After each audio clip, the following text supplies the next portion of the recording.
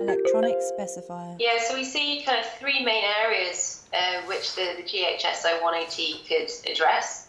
The first is obviously research and development, so people who are investigating different battery cell chemistry derivatives and form factors can use the sensors to look at fine details of cell aging processes and failure mode analysis. As I said, they can identify and locate early signs of hotspot formation.